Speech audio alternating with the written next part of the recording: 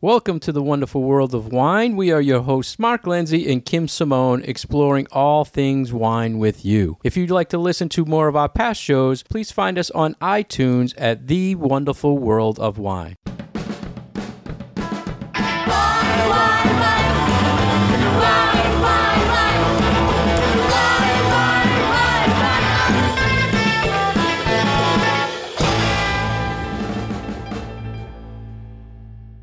Once again, Kim and I welcome you to listen to us about all the topics and trends in the wine industry. How are you today, Kim? I'm well. How are you, Mark? Great. Hi, everybody. Everything is great. We're all loving talking wine today. We do. And first, I want to start out, Kim. We get a lot of interesting questions from people buying wine or people in educational classes. So I wanted to hit you up with a question that I got. And a lot of times when I approach people who are looking for wine, I want to be prepared. Usually they want to know where something is, a recommendation or a food and wine recommendation. So I went up to a woman and I asked her if she needed help with wine, and she said, yes. Can you help me with a wine that will not give me diarrhea? Oh, my. Yes, and exactly what I thought, right? So, no, strange question, first for me, but I wanted to ask you how you would have approached it and answering that from a wine consumer's question. I probably would have started with a bit of a stunned look on my face. I don't think I've ever heard that one before. And that's exactly, I was like, well, no one's ever asked that to me? You know, usually when people say that they are having some sort of a negative response digestion-wise to wine, it usually is kind of the other end. You know, you have reflux or heartburn or red face, that kind of a thing, but not necessarily getting all the way through your digestive system. I don't know. I think I would probably ask her what wines have caused that reaction in the past. And if she said it's just red wines or less expensive wines, I don't know. I think my first guess would be to try to figure out what is causing it. I mean, I'm not a doctor, so I don't know that I would necessarily be able to come up with the right response for her. But yeah, try to get to the bottom of what it is about specific wines that's causing her symptoms, and maybe try to work around that. I like your approach. What did you say? It's like, well, you're always kind of thinking, where can I direct her? What type of wine she's looking for? What am I thinking, getting ready to answer, right? And like you said, it's kind of a shock thing. But then I was thinking, this just leads to how we approach most questions. Like you said, what have you been drinking? Let's determine, was it white wine that's hurting you or red wine that's hurting you? And she was a lot of information. So I was handling it just like any other wine question we got. It was just a very out there wine question. I give her a lot of credit for being able to ask it. Yeah. So, I mean, we always say ask everything, right? But you don't expect this. Right. We always say there are no dumb wine questions. You know, we want to help people with even the really basic stuff, because if you don't have a good grounding in sort of the basics about wine, you can't really build upon that. So yeah, don't hesitate to ask us questions. But that is a new one for me. And I had never heard that one before. That's exactly kind of what I wanted to get out to the listeners today is don't be afraid to ask any question. Usually we've heard them all. This was a new one. And now we have. Yeah. So,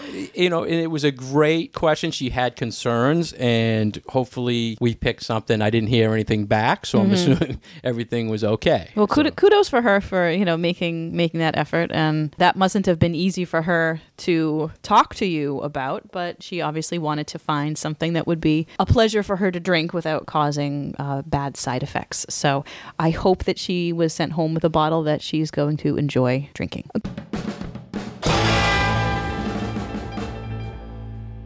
Great little opinion piece that comes from a wine professional named Tim Geiser, who I've actually met. He's a sort of science, psychology, very interesting take on wine. And it was about tech sheets and what is a useful tech sheet, what is a bad tech sheet, what should be in a tech sheet. So he had this piece labeled a tech sheet manifesto. And just for a little background information, Mark, why don't you tell our listeners what we mean by a tech sheet? Yeah, Kim, I love tech sheets. I know, me too. First, I have to ask you, I never heard this story. You met this gentleman. Yeah, he taught a seminar last year in Boston, and a little bit of a tasting. So he was part of a panel. And I was able to talk to him afterwards. And the first thing he asked me was, have you read my books? Yeah. And I'm like, I have one at home, yes. He writes very interesting articles. He really does. He's a big thinker. And graphics. Yeah. Yeah. So, wow, that's cool. All right. So tech sheets, you know me and the geekiness with wine labels, and this relates to a text sheet. So usually every, I don't want to say good winery, but every winemaker will produce a technical sheet. I'd say every good winery. Yeah, I would go there. I don't want to, we'll get into that a little more. But so they make a wine, and then they have details of that wine they put on a sheet, and it's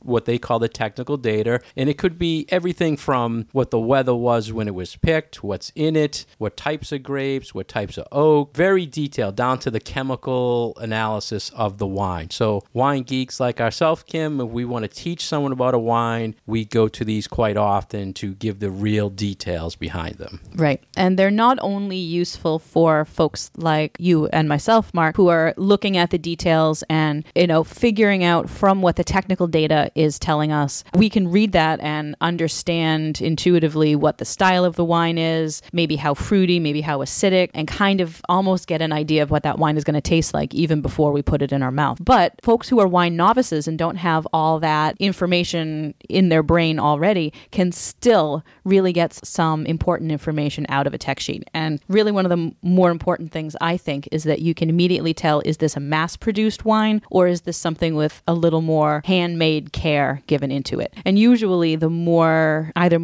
specific location the wine comes from, the smaller the production, the more, like I said, the more care that goes into the making of the wine, usually the more information you'll find on a text sheet. Yeah, I love that you started with that point first, because one of the things we always say is you want to find out about a wine, you go to Google, you put in the vintage of the wine, the name of the wine, and the grape. So say 2017 Joe's Winery Cabernet, and then just say text sheet. And if it pops up and it has a PDF file that's something that's fully detailed, then you know that is a true text sheet, someone who's proud to tell you about their wine. And on the other side, if it's a big corporation or a mass-produced wine, generally you'll just see a very brief, this is a Cabernet, it's California, it goes good with steak. Right. So, or you might just see a tasting note. And there's a difference between these technical sheets and just tasting notes. This is supposed to give lots of data, really specific stuff. And like you just said,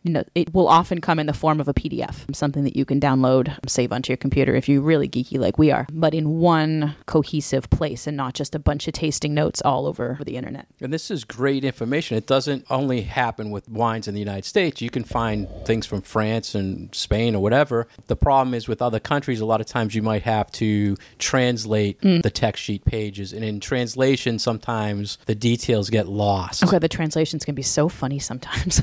There are some really humorous things, especially with those tasting notes. The technical stuff comes across a little bit easier in translation. Science is sort of the universal language. But descriptive terms can be so funny when there's Google Translate involved. So what are some of the, you think, more important pieces of information that should be available to consumers on a text sheet, Mark? Well, I think that's actually what Tim was saying in this article. Yeah, he spells out a whole list of things. A lot of them I agreed on. He was saying there should be a template that he feels that stuff should be on there. For me, it's all about, tell me what is in this. What grape? It's Cabernet, if you're mixing something else, because it makes a difference how much percentage of Cabernet. And I think lately the go-to thing for me as well is how much of this are you making? Are you proud that you're only making 6,000 cases? And you'll say that. So I use that a lot. So what about you, Kim? What do you pick out of a text sheet? I tend to look a lot of the time at the winemaking process. So how the wine is made and how it's aged, because I feel, in addition to grape variety, that can tell you a lot about the style of the wine. Viticulture is also important. How ripe was that fruit when it was picked? So he does say that, yes, that is an important thing that should be mentioned. In the wine world, when we're talking about ripeness of grapes, we talk about them in terms of Brix, B-R-I-X.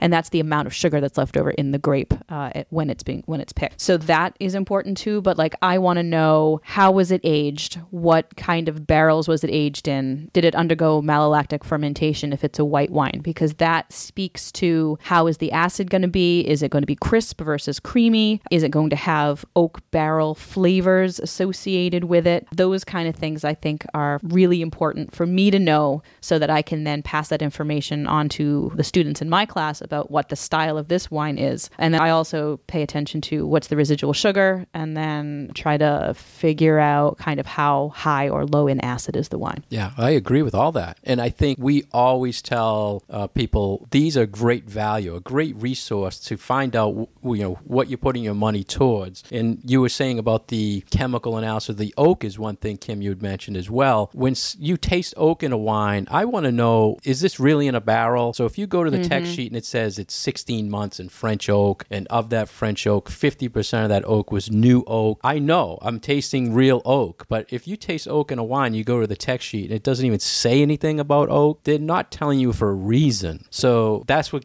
I love the text sheets about. Yeah. And, like a lot of things, the more information that's there, the more you can kind of believe it. So even just at a glance, you can usually tell.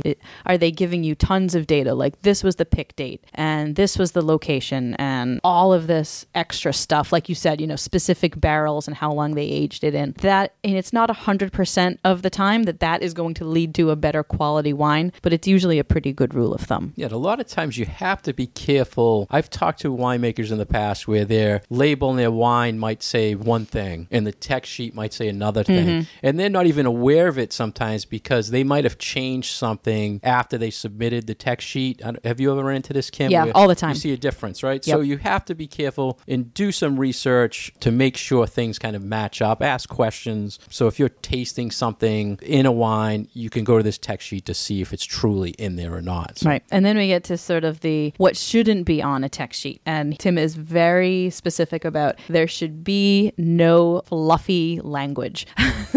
Tasting notes that are overly poetic or are just talking a lot about food and wine pairings. Now, I think food and wine pairings are a wonderful thing to have information about, but I absolutely can see how that could sort of add to the fluffy sort of filler. If you don't have anything else to say about the wine, you're going to kind of fill in with, hey, it goes great with, I don't know, seared sea scallops or something like that. So no fluff, kind of keeping it more fact-based, I guess you could say. Well, and that's a way probably a lot of the winemakers, the TTB says things on the label must be truthful. So they might say, okay, well, I can't put it on the label, but if the person goes to my text sheet, I'm going to kind of build that up a little bit more. So, or if you don't have a text sheet, you're putting it on your website associated with the wine anyway. And we see this a lot too, especially for more commercially produced wines. You go to their homepage, go to their website and click on whatever the little tab is for this particular wine. There might be just 2 sentences about it, and that's all. That they don't actually have a dedicated text sheet for that wine, but you'll see a quick little tasting note and a food pairing, but they're not actually telling you anything about where the wine is from, who grew the grapes, all that technical stuff that we like to see. And that's another one of those indicators that this might be a more big brand kind of a wine. So Kim, would you say when you research a wine, finding its text sheet, that this can be a great story builder for the wine? Absolutely, because it does tell you a lot of stuff about it. It tells you the background. It tells you every little detail. So I use it quite often for that reason, is I'm using a wine in a tasting. The text sheet tells me things I can build a story up to present it to people. And sometimes winemakers will get kind of creative in the way that they present their information, so that gets their personality across as well, which sometimes I find helpful and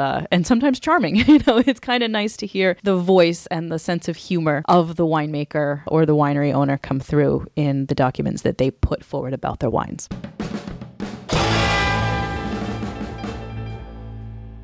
You're listening to The Wonderful World of Wine, and we are hosts Mark Lindsay and Kim Simone. If you'd like to get more information about Kim, please go to her website at vinitaswineworks.com. If you'd like to get more information about myself, please go to franklinliquors.com. And if you'd like to follow the show, you can find us on Facebook at The Wonderful World of Wine. Next, we'd like to talk about an article that was in vitisphere.com about 3 upcoming trends in the wine market. And they were saying trends over the next 5 years, Kim. So what What were your thoughts on this? One of the first things that I noticed was this overall move, it seems, towards lighter wines, slightly lower alcohol wines, which I think is probably spot on. We've actually been seeing some indications of these over the last, I would say, year or maybe even 2 years, that a lot more, I think, influence is now being had by winemakers that are making lighter alcohol wines, more backing away from the trend that we had about a decade ago about big, powerful, high alcohol, fruit extracted reds, and kind of moving in the opposite direction. So I think that was really what struck me immediately about this article, and that kind of tied all of these trends together. Yeah, a lot of the low alcohol marketing is based on low calorie wine. So in turn, to be low calorie, it's lower in alcohol. And I do see that trending. And at first, it was maybe 1 or 2 varietals in this category. Now it's expanding to open the market up. So I don't see it going down. I see more brands out there. And to me, people just have to understand you can drink normal alcohol level wines and just drink a little less of it as well. So,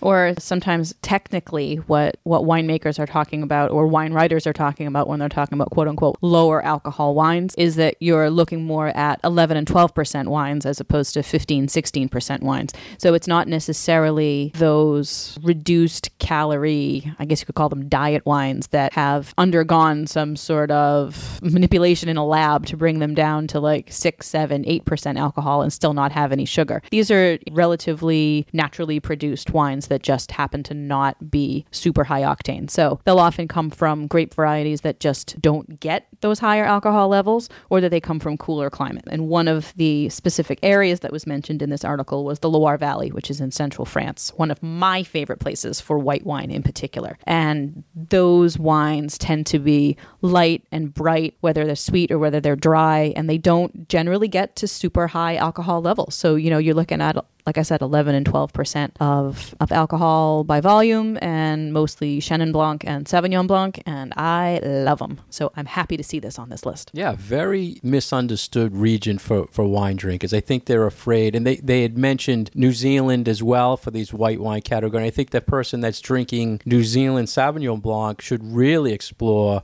Sauvignon Blanc from the Loire region, and they would be shocked at the quality for the price points that they're paying. Regionally, it's a little complicated to understand because there are lots of tiny little areas all following along the Loire River. And each of these individual areas has its own name that they generally will put on the label of their bottle. So that can make the labeling system a little complicated if you don't know where these places are or what they're referring to. But we do see this move towards, if it's Sauvignon Blanc, they'll put Sauvignon Blanc on the label. If it's a Vouvray, they'll put Chenin Blanc on the label. So that does make it a little bit easier for especially American consumers to kind of have an idea of what they're getting in that bottle. I like that they see some movement in this white wine, because in the past 70% or so varietal was being sold. Now it's more 70% red. So maybe they're seeing the little tickets coming back towards white. And a lot of that might have to do with some other varietals that are out there for white. People are getting away from Chardonnay. They might be going to Albarino or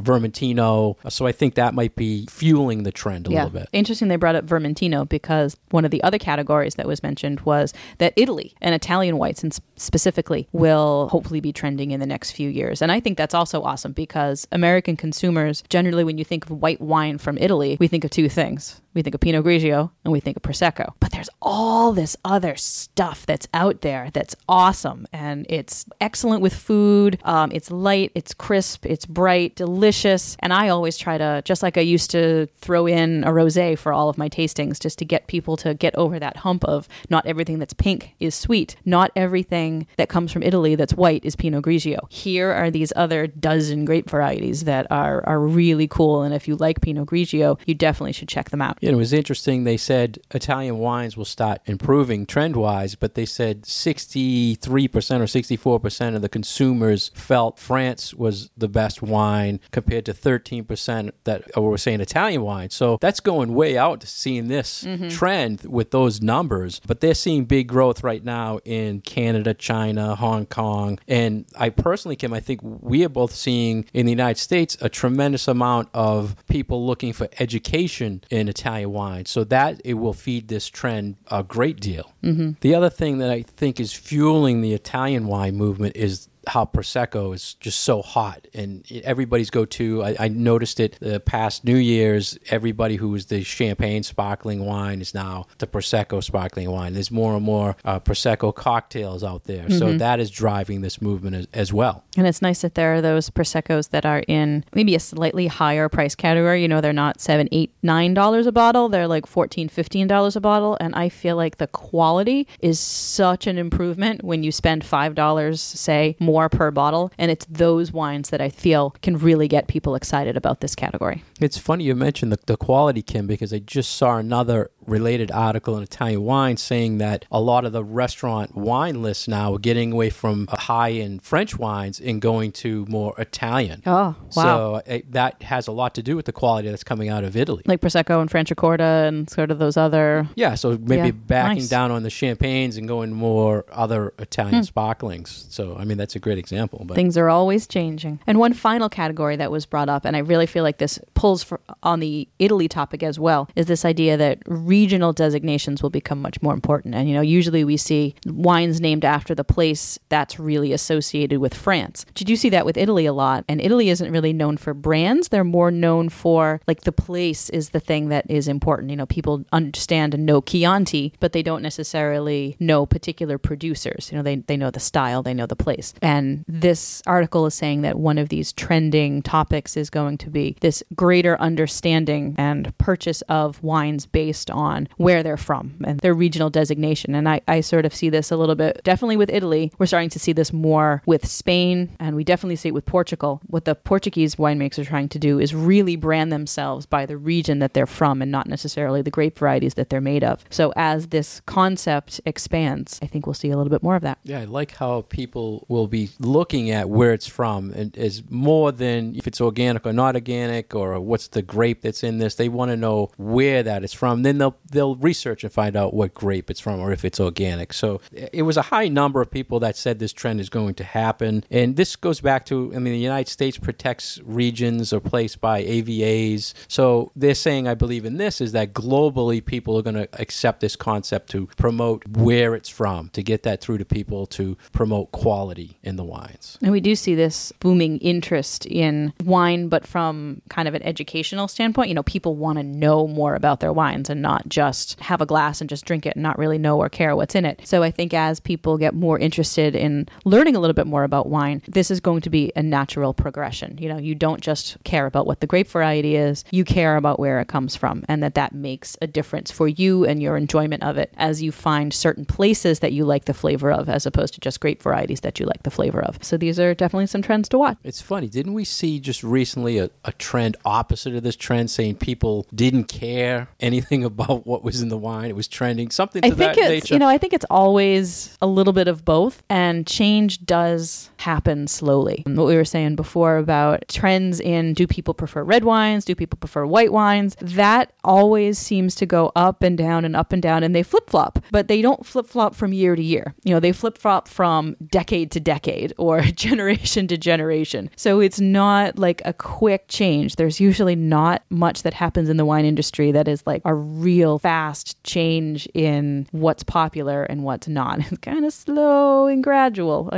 People sort of see right now that, rosé is really hot and it's like, oh, rosé is trending. Well, rosé has been building to this for almost 20 years. It's not like it just happened. So I kind of like this idea of giving it a longer term look. It's not just what's going to be trendy this year. It's what should we look for over the next half of a decade. So we'll see.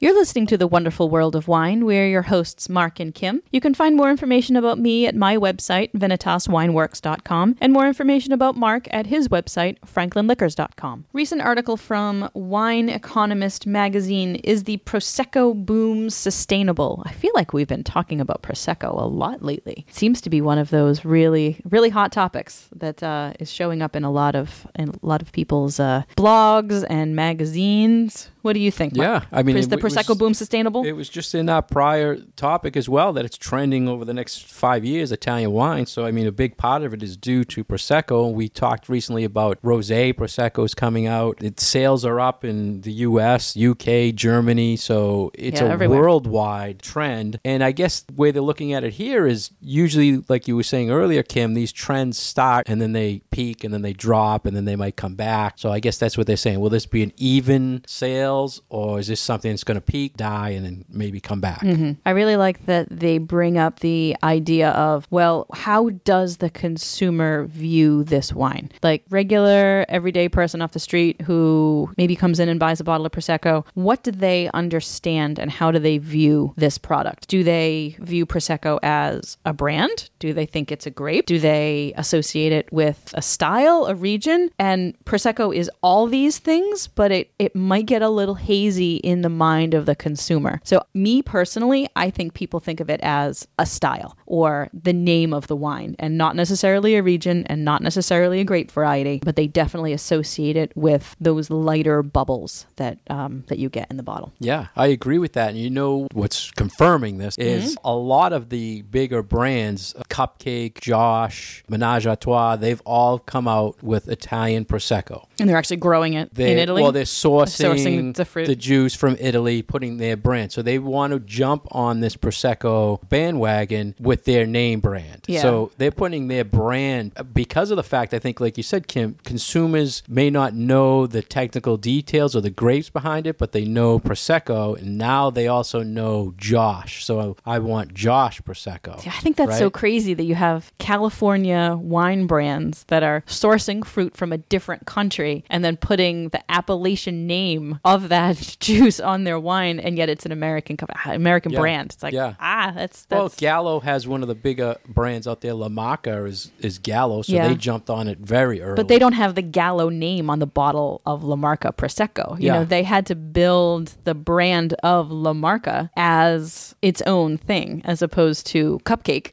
Not everybody, but people recognize that brand. People recognize the Menage a Trois brand, and it's just another part of their portfolio. So that's interesting. And I think what's going to happen personally is this level where these big brands are in is the DOC level, the lower level of Italian wine production. But I think it's going to hurt the nice high quality, the DOCG level, where there's really small vineyards, really small production stuff being made at under $20 a bottle that is great. So will this lower level hurt the sustainability of Prosecco at the higher level? Yeah. It seems like from a marketing branding perspective, those, and it's, you know, they're not even just like higher end Prosecco, but more carefully made production that has a lot of hillside vines instead of valley floor vines. You know, the better Proseccos that taste of place and that are a little bit more well crafted than these big commercial brand Proseccos. They need to do something to differentiate themselves.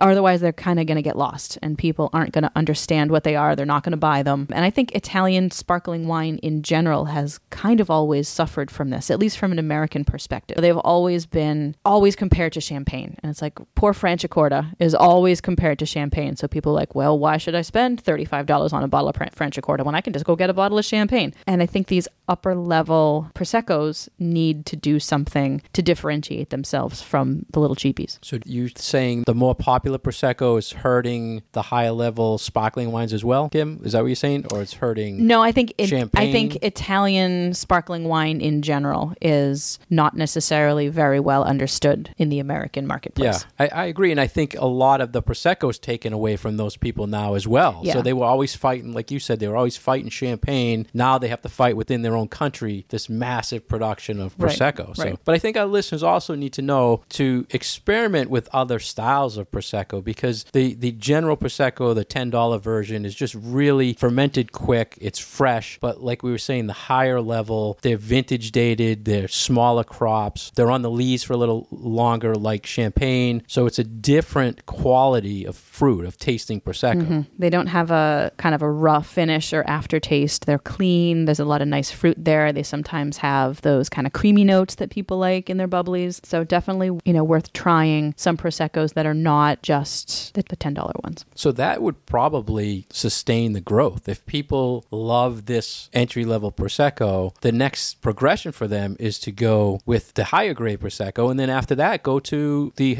sparkling wines from Italy, other sparkling wines, correct? Right. So that would promote growth. But then I'm wondering how much, as the market is super saturated at the $10 to $12 range, how much of that can the market sustain? How much more consumption of $10 Prosecco are we going to see until it all sort of falls apart and people move to something else? Yeah. So I think that is the other side of this. It's like the more expensive, better stuff has to be differentiating itself from the less expensive stuff. But then how long can this be sustained for, this trend of Prosecco growth? And hopefully those big brands that jump on this bandwagon don't hurt it.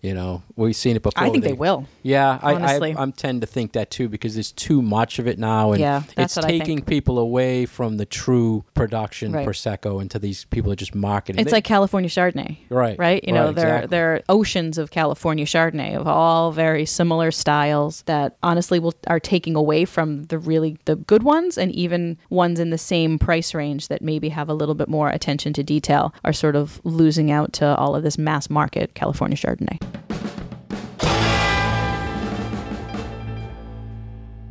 Thank you for listening to The Wonderful World of Wine. We've been your hosts, Mark Lenzi and Kim Simone. To find past episodes of our show, please go to iTunes and search The Wonderful World of Wine, and we'll visit with you again next week. Cheers. Wine, wine.